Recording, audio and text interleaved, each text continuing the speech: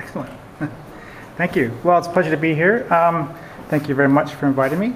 I thought I'd just start, hopefully I hit the time of 4, maybe 5 minutes. I'll just start a little bit of who I am and who our group is. So, of course, hopefully you've heard of SOM before, but I represent really the urban design, city design practice of SOM.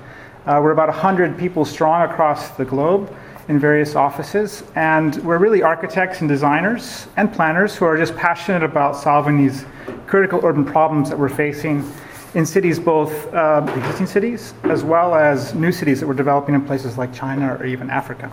And we're very much passionate about the environment and how that plays out. And I think we're also quite proud of our work because we want to really deliver these places, not just end up with reports on someone's shelves or guidelines. We actually want to deliver these things. So having a project like Millennium Park delivered that we can go see and feel and see how it's changed that part of Chicago where I came from. I was fortunate enough to be involved in this at the beginning. Is really wonderful, and that's really why we do what we're doing, actually. So some of the themes that we're addressing as a firm before I get into the case study is really looking at the health of the city and well-being. And we've been looking at the city cluster in terms of thermal comfort, not just access to wind or bad access to wind, but managing wind and access to daylight and sunlight, but also what's it like to feel on the ground in these places, particularly as a place like this is intensifying. We're also very interested in, obviously, livability at higher densities. How can we infuse existing cities and regenerate them to provide for places for families, places for students, for young people, for people that are getting up in the years. That's also very passionate and high on our agenda.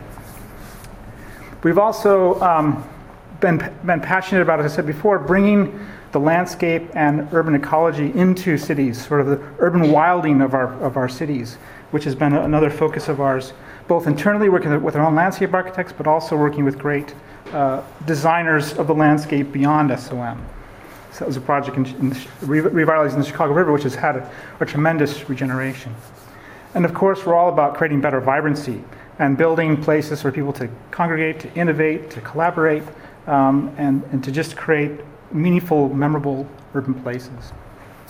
So on to the sort of the main topic that I was going to present today is really, we've been doing this pro bono exercise to look at a bit of research and theory, but also a design intervention into a problem that we see in London, particularly with the strategic employment land that's been safeguarded in the London plan and still trying to address the need of housing. So how do we help London transition through Brexit, protect the jobs, create better jobs, and intensify these places that I think are affecting a lot of the Zone 3 and beyond, the suburbs of London, and which is very applicable in many small cities around the UK and North America and other places in Europe. So we were looking in particular at this corridor, the light rail connection between Wimbledon and Croydon that's recently opened, but no development has happened along it. So we saw this as a good test bed to look at.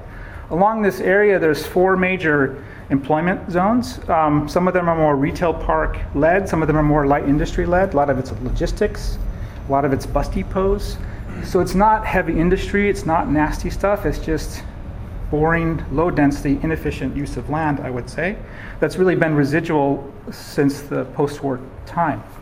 So we're envisaging sort of a model that looks at a new kind of mixed community that not only maintains the amount of jobs there, but maybe lifts them up into higher quality jobs. We're seeing a transformation of employment from obviously the big sort of Amazon type users who are in these places, but also the finer grain user and maker places. So you're designing things and making them in the same place. So it's a finer grain employment, but also connected to opportunities for new housing and improvements of the natural system that's nearby. And this part of London has a great open space system that runs through it. So you can take advantage of that for value.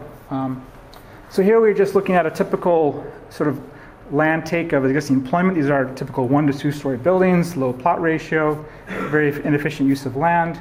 And how can we come up with a hybrid model that could maintain some of the bigger box uses, densify some of the pure employment spaces, but also come up with a hybrid model where we can mix employment and housing together.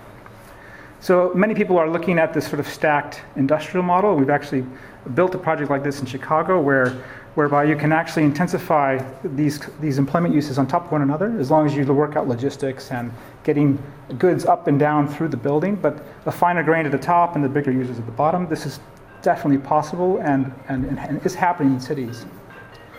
We're also excited about this model where you can create sort of a base to a building that has these finer grain employment uses. You'd have to be careful about which types, obviously, but things like workshops, not metal workshops, but maybe fabrication of small things, model makers, bakeries, smaller enterprises, startup companies at the base with housing above.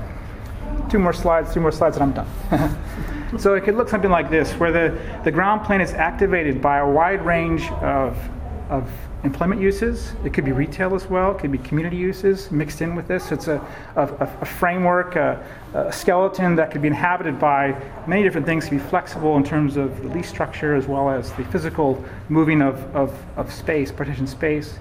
We could even take advantage of below-grade opportunities and just about managing edges of the blocks that would be service-led and edges of the blocks that would be more pedestrian and lobby-led.